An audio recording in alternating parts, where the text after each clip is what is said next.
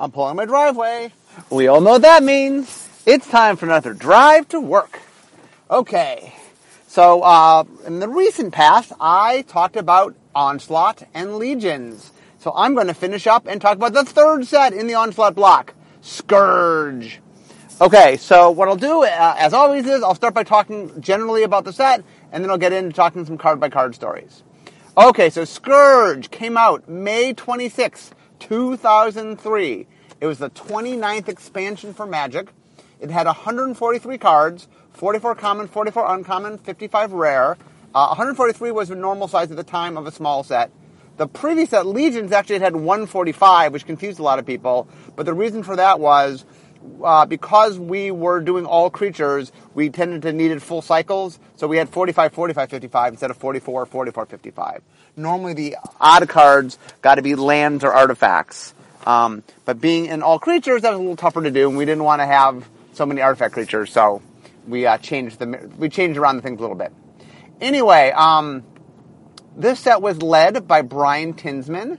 The design team was him and Worth Woolport.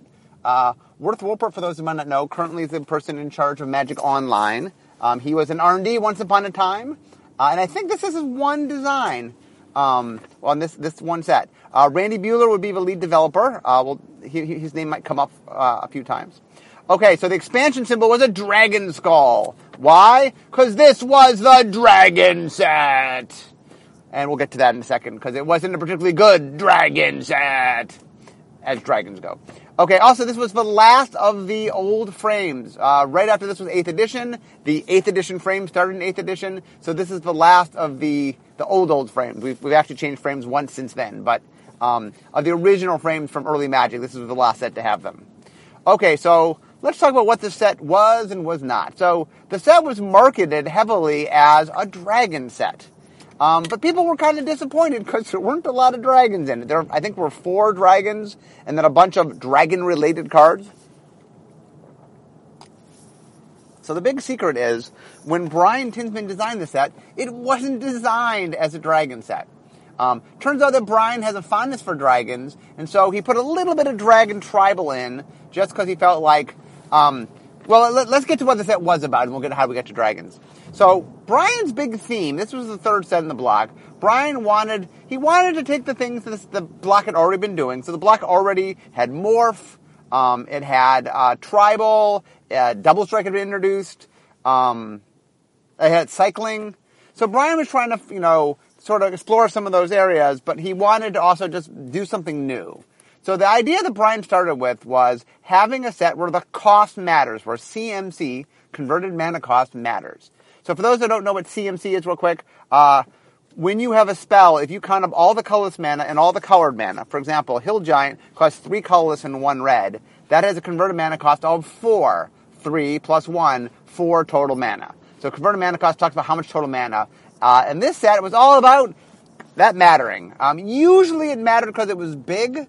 There are a few cards that mattered because it was small. We'll get to that. So the set was about cost matters. It did introduce 2 new keywords. It introduced 1 brand new keyword and 1 variant of a keyword. It introduced Storm, which we will talk about. Actually, we'll talk about right now. So Storm was a mechanic that said, when you cast this spell, for every spell you've already cast this turn, you get a copy of the spell you're playing. The Storm spells usually did relatively small effects, but if you manage to cast a lot of spells that turn, they could become pretty big. And it turns out that Storm, so I have a thing on my Blog Talk, which is my podcast, called the Storm Scale. And the Storm Scale talks about how unlikely a mechanic is to be repeated in a standard legal set. Well, it's called the Storm Scale because Storm is a 10. Storm was, of all the mechanics we've ever made, it might be the most broken. I mean, it's up there. It's got some competition. I think Storm was in the set because Brian was playing around with cost matters. Well, Storm, small cost matters. If you want to play a Storm deck, what you want to have is a lot of very cheap spells. You also might want to have some rituals and things, which also were what fueled Storm decks. But you basically wanted to have a lot of cheap spells so that by the time you cast your Storm spell, it was turning from a little effect into a big effect. And it turns out that Storm is so powerful that anything we've made that had Storm on it that unto itself would allow you to win the game, that's all it needs. That it might be like, 1 damage to a creature, or to a player, or 1 damage, and then, nope, high enough Storm, you can kill players. The other mechanic that was new, as far as a named mechanic, was land cycling. So usually you would say the land you could go get. So mountain cycling lets you get a mountain, and forest cycling lets you get a forest. The funny thing is, this mechanic had nothing to do with cycling. A lot of people think that Brian got there by evolving cycling, like it was an evolution of cycling. And in fact, it came from a completely different place. What Brian was trying to do is the set had this theme of converted mana cost matters, and Brian was really trying to push large converted cost matters, decks where that was true. And so what he wanted to do was make cards that you would put in your deck that had a huge mana cost on them, but wouldn't cause you trouble if you got mana screwed. If you didn't have mana, I'll make these giant creatures that you could turn into a basic land if you need it. So the idea is, if I draw this early in the game, I just convert it into a land. But if I draw it later in the game, then I get to play my giant monster. And so, completely independently, Brian figured out that, the right cost for discarding the card and getting a land was 2 mana. And so he came to me at one point and asked my opinion. At this point, I didn't actually take over as head designer until the middle of Kamigawa Black. But Brian and I were friends. He definitely wanted some advice. I'd done more sets than he had at the time. And so he just asked my opinion. And so I said, you have a mechanic where you take a card in your hand, you spend 2 colorless mana, you discard it, and then you get a card from your library. I'm like, that really sounds a lot like cycling. And so I convinced him that rather than being its own mechanic, that he should make it feel like a cycling variant. So instead of just land grab, or whatever we called it, it was land cycling. It turns out that it mattered because this block had cards that cared about cycling. Astral Rift cared about cycling, Lightning Rift cared about cycling, Astral Slide cared about cycling.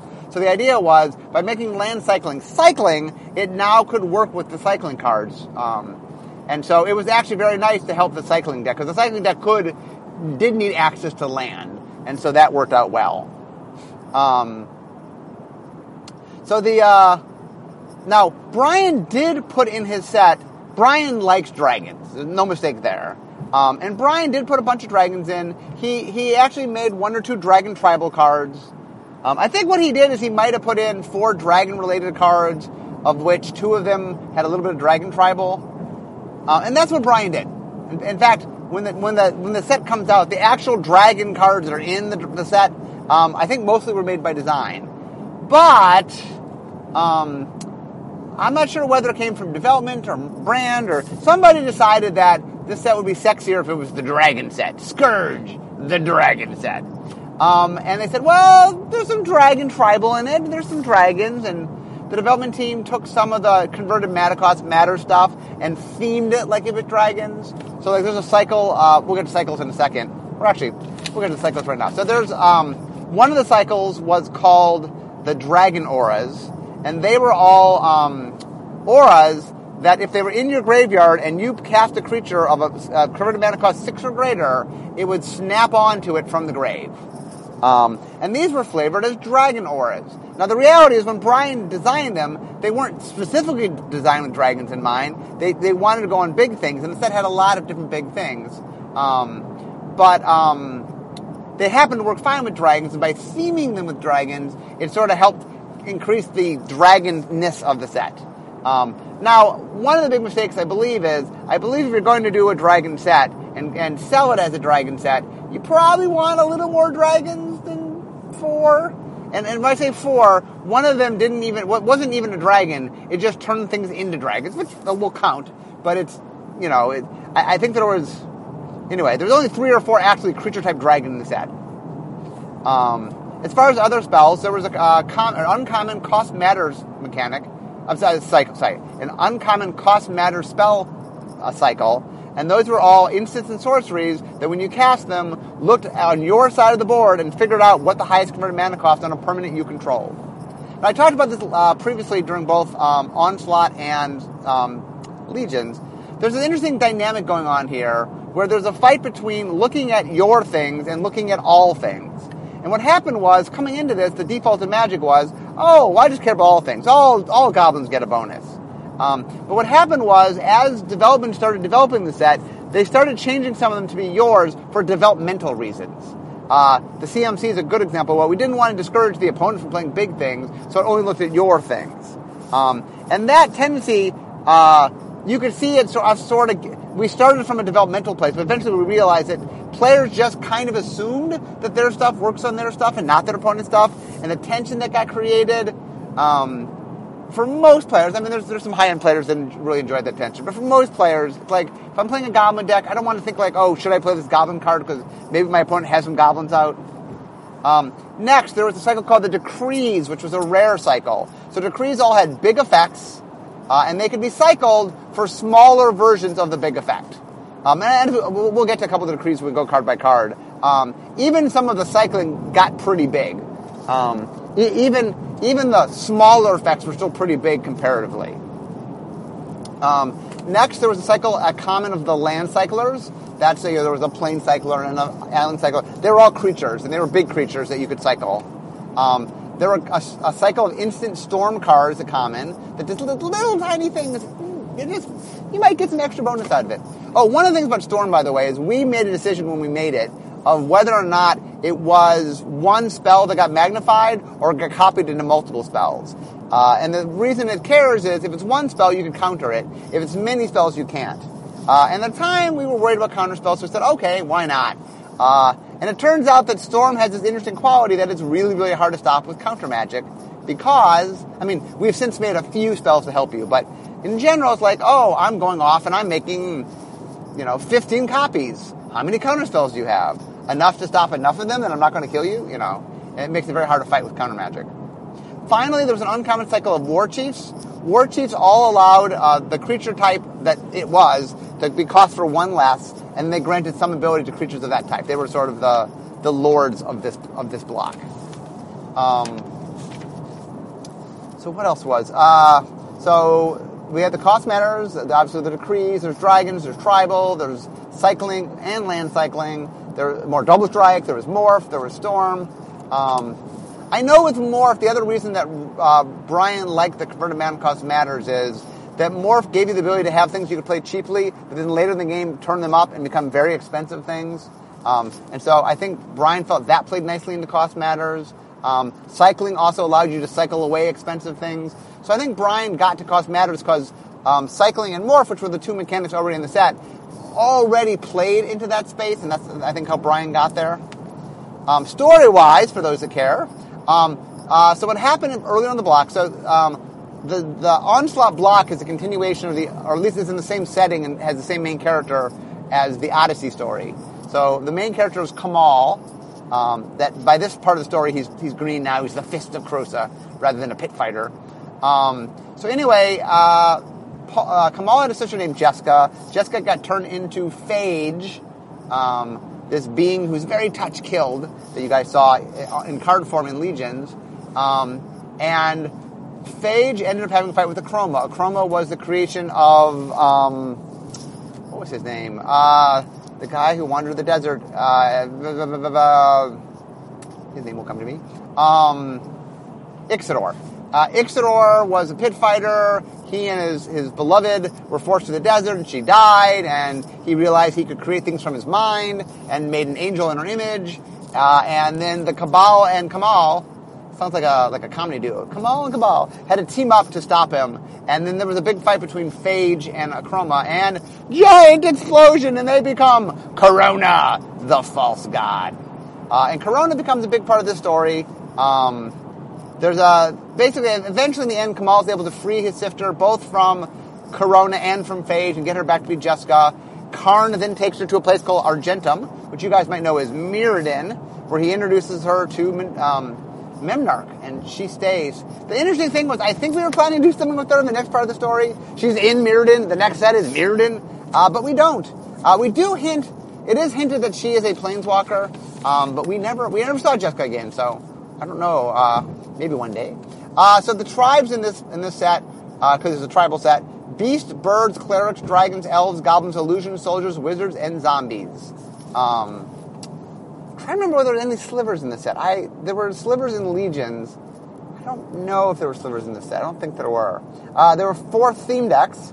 Goblin Mob, which I think was a little weenie red deck. Goblin-based deck was a red deck. Max Attack, which was black-green, I think was a converted mana cost matters deck. Pulverize, which was blue-red, I think was a Spells Matter that made use of some of the cycling.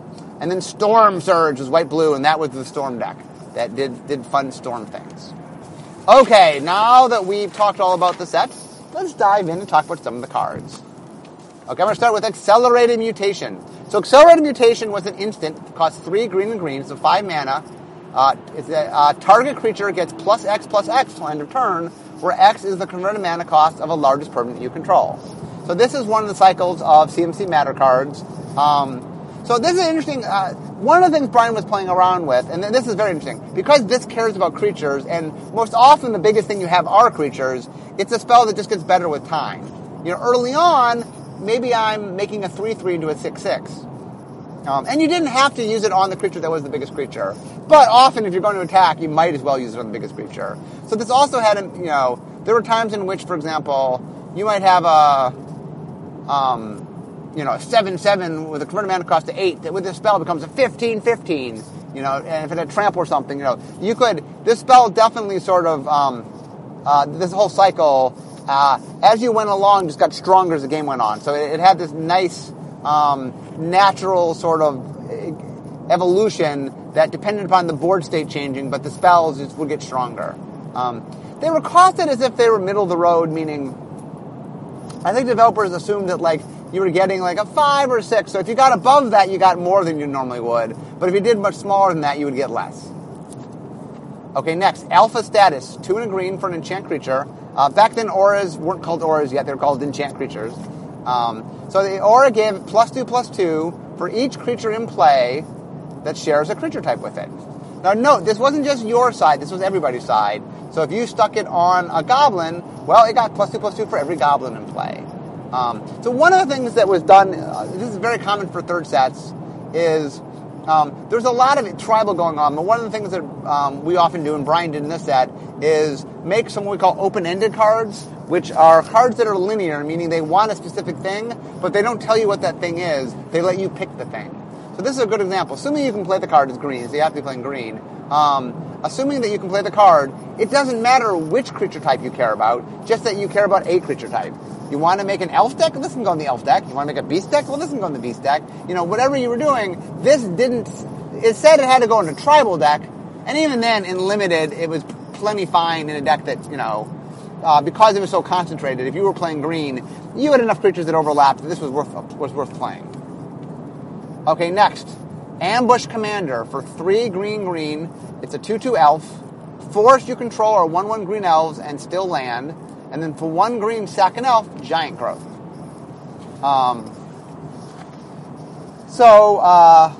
This is a good example where it was trying to just take things a slightly different way. One of the things that was going on at the time was green for a long time had both vertical and both grew wide and grew tall. That it would spill out lots of little 1/1s and care about how many creatures you had, and it would give you mana to make giant dudes. At some point, we realized that white and green were too close to each other, so we decided that white would become the go wide color and green would go the go tall color.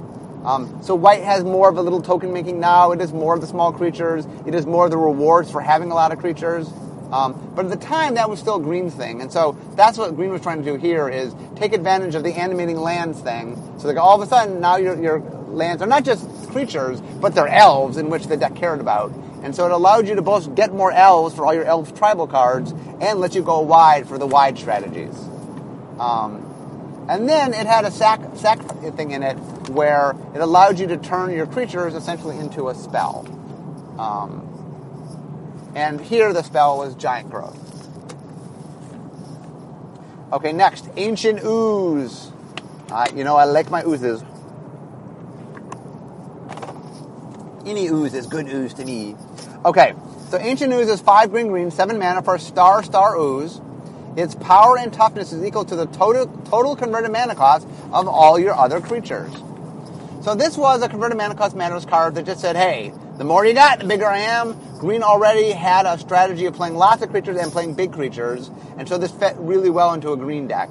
And this is one of those kind of cards that just in Limited was very, very good. Because Limited is all about playing creatures, and often you get in a creature stall, and this thing just gets bigger and bigger and bigger, and is eventually going to break through. You know, at some point your opponent can't handle a 25-25 or what, you know, however big it gets. It's also in my theme of trying to make the most awesome long-term ooze deck. So next, and oozes, by the way, tend to grow over time. So this card not only fit nicely in what Green was doing in the set, it also fit nicely in what oozes do in general. Alfedo Runecafter, 3U for a 2/3, 3 and a blue, 4 mana, for a 2/3 wizard. Whenever a creature is turned face up, draw a card.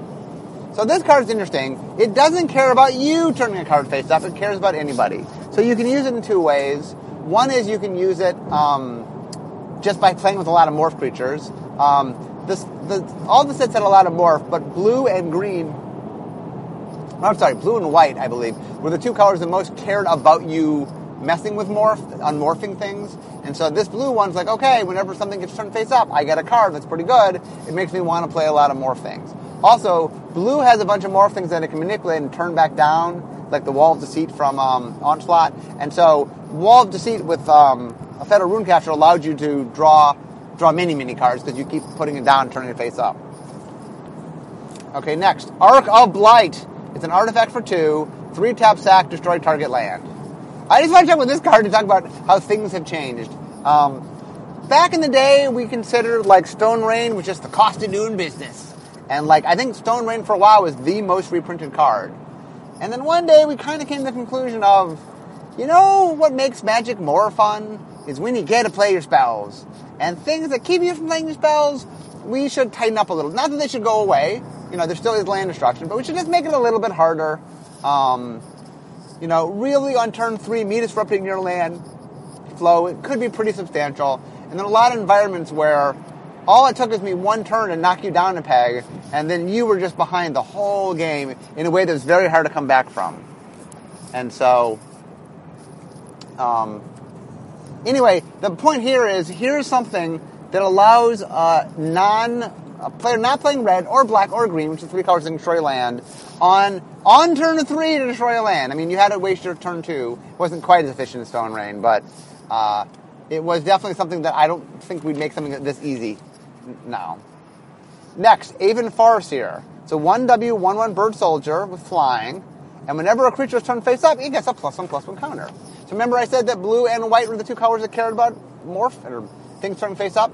Well, here is white's version of that. So blue's drawing you cards, because blue's more of a control color. Well, white is building up its creatures, because often white is defeating you with flyers is a very common white strategy. And so it's the little flyer that keeps getting bigger as you play morph things.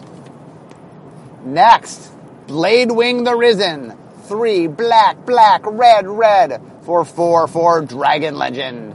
So he's flying, he's a 4/4 flyer, because he's a dragon. One of the things we decided a while back is our dragonfly. I mean, for a while we were messing around. I mean, there's worms, I guess, which are flightless dragons. But even the worms have become less dragony looking. And it's the things that are super dragony, they fly, dragons fly. And this thing, when it enters the battlefield, gets to animate a dragon, which means take a dragon from a graveyard. I'm not sure whether it's your graveyard or all graveyards. I think it's all graveyards. But it might just be your graveyard. I didn't write that down. Anyway, when you play, it gets you reanimated dragon, and black and a red, all dragons get +1/+1 till end of turn. So this was one of those dragon lords that Brian had made because he thought it was cool, that when the development team looked at it, they're like, well, there's kind of a dragon theme here. There's some dragon tribal, and there's some big dragons. But Bladewing the Risen was very popular. And being legendary, I know that he sees some plays, and I've heard some commander decks built around him. He's just very good in Dragon Tribal, and so if you're making a Dragon Tribal deck, the vast majority of the dragons are in red, and there's some in black, but between black and red, you get most of the ones you need. Okay, next, Bladewing's Thrall. So 2 black for a 3/3 zombie. It has flying if you control a dragon, and whenever a dragon enters the battlefield, you can return it from the graveyard to play. So the cool thing about this is, one of the problems of having dragon helping cards is, dragons don't come out till late in the game, and so if you have a card that says, well, I need a dragon, a lot of times it's bad to play because you don't have the dragon yet. But this card says, no. Here's what you do. When you get to 4 mana, if you have 2 BB, play me. I'm a 3/3 creature. I'm not an amazing 2 BB, 3/3 creature, nothing amazing, but play me. So at some point I die, use me like a creature, use me where you need to, and at some point, when you play your dragon, I'm going to come back. And now I'm going to come back as a 3/3 flyer, which is pretty efficient, especially since I'm free when you play the dragon. So it's like, essentially it's like you get a 3/3 for 4 mana that says, hey, later in the game, your dragon comes with a free 3/3 flyer, which is pretty good. Next, Brain Freeze. It's an instant for 1 and a blue, so 2 mana. Target player puts the top 3 cards of their library into their graveyard, what we call milling, colloquially. And so this was mill 3, Storm. And this proved to be a very good card. So here's what we learned about Storm cards. It turns out, in some formats, most formats, and especially in older formats when you have a lot of ways to get mana quickly, it is not that hard to get a very high storm count. So if your storm effect, magnified by a large number, would kill somebody, it is a good kill card in formats where storm can thrive, which is most formats. So Brain Freeze has been a very popular kill. One of the reasons I think it's so popular is it's very hard to defend against. Counter spells have trouble stopping storm, and it's not like damage that you can redirect. There's not a lot of answers to it. There's a few, but not a lot. And so this proved to be a very good kill card. It's also in blue, and surprise, surprise, a lot of older decks, especially Vintage and Legacy, play blue. Okay, next, Call to the Grave. It's an enchantment for 4 and a black, 5 mana total.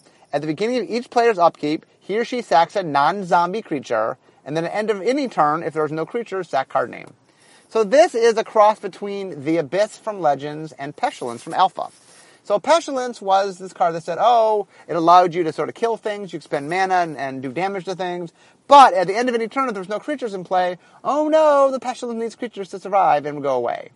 The Abyss, meanwhile, was an enchant world, black enchant world from Legends that made every upkeep have a player sacrifice a creature. So this card is kind of like the Abyss, but instead of making you sacrifice a creature, it has an important difference. It makes you sacrifice a non-zombie creature, which means, played in a deck with zombies, it kills everything but your zombies. Also, because it is the Pestilence Rider, where it goes away if there's no creatures, zombies become even important there, because the zombies can't be killed by it, but get to count for it to keep it in play. And the flavor of this is pretty good, which is that there's disease, the zombies carry disease, and so they're not affected by the disease doesn't kill them, but they're carriers. So as long as there's zombies around, the disease sticks around. And it's a pretty potent card in a zombie deck. The zombie decks at the time were not, when we talk about the standout sort of constructed decks at the time, the zombie decks weren't quite as high as like goblins or elves, but anyway, a very good zombie card. If you're playing Legacy Zombies, that's a card to take a look at. Not that Legacy Zombies is an amazing card, but hey, zombies are fun. Next, Carbonize, 2 in a red for an instant, deal 3 damage to target creature or player. That if it's a creature, it can't regenerate, and if it's a creature, it also it gets exiled if it dies that turn. For some reason, in Alpha, there was a card called Disintegrate. The flavor was, not only does it burn you up, there's nothing left. There's no body. There's no Necromancer raising you from the dead. There's no body. And Carbonize is the same kind of flavor, that I'm just burning you up. But one of the things we realized is we had regeneration and other things that we would use, and that we kept making spells that hosed regeneration. And we're like, at some point we finally said, you know what? There should be answers to destruction. It shouldn't be like, I burn you, and what can you do? And so we stopped making so many exceptions. So Carbonize is the kind of spell that we just don't do as much anymore. We do it occasionally. We'd like to have some answers that you can board in. But usually the idea is, if you have an answer, it comes at an additional cost, meaning that there was some cost to getting the rider. It didn't just come free on the spell, which is how we often did it in back in the day. Back in the Onslaught days, in the Scourge days. Okay. So one more. I've got to Wizards, but I'm looking for a parking spot. So I'll talk about Chartooth Cougar. So Chartooth. Why is that so hard? Chartooth Cougar is 5 in a red for a 4/4 creature. It's a cat beast, and it has fire breathing.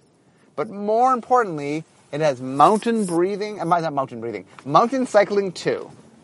And what mountain cycling 2 meant is that for 2 mana, you could discard it, and you could go through your deck and find a mountain.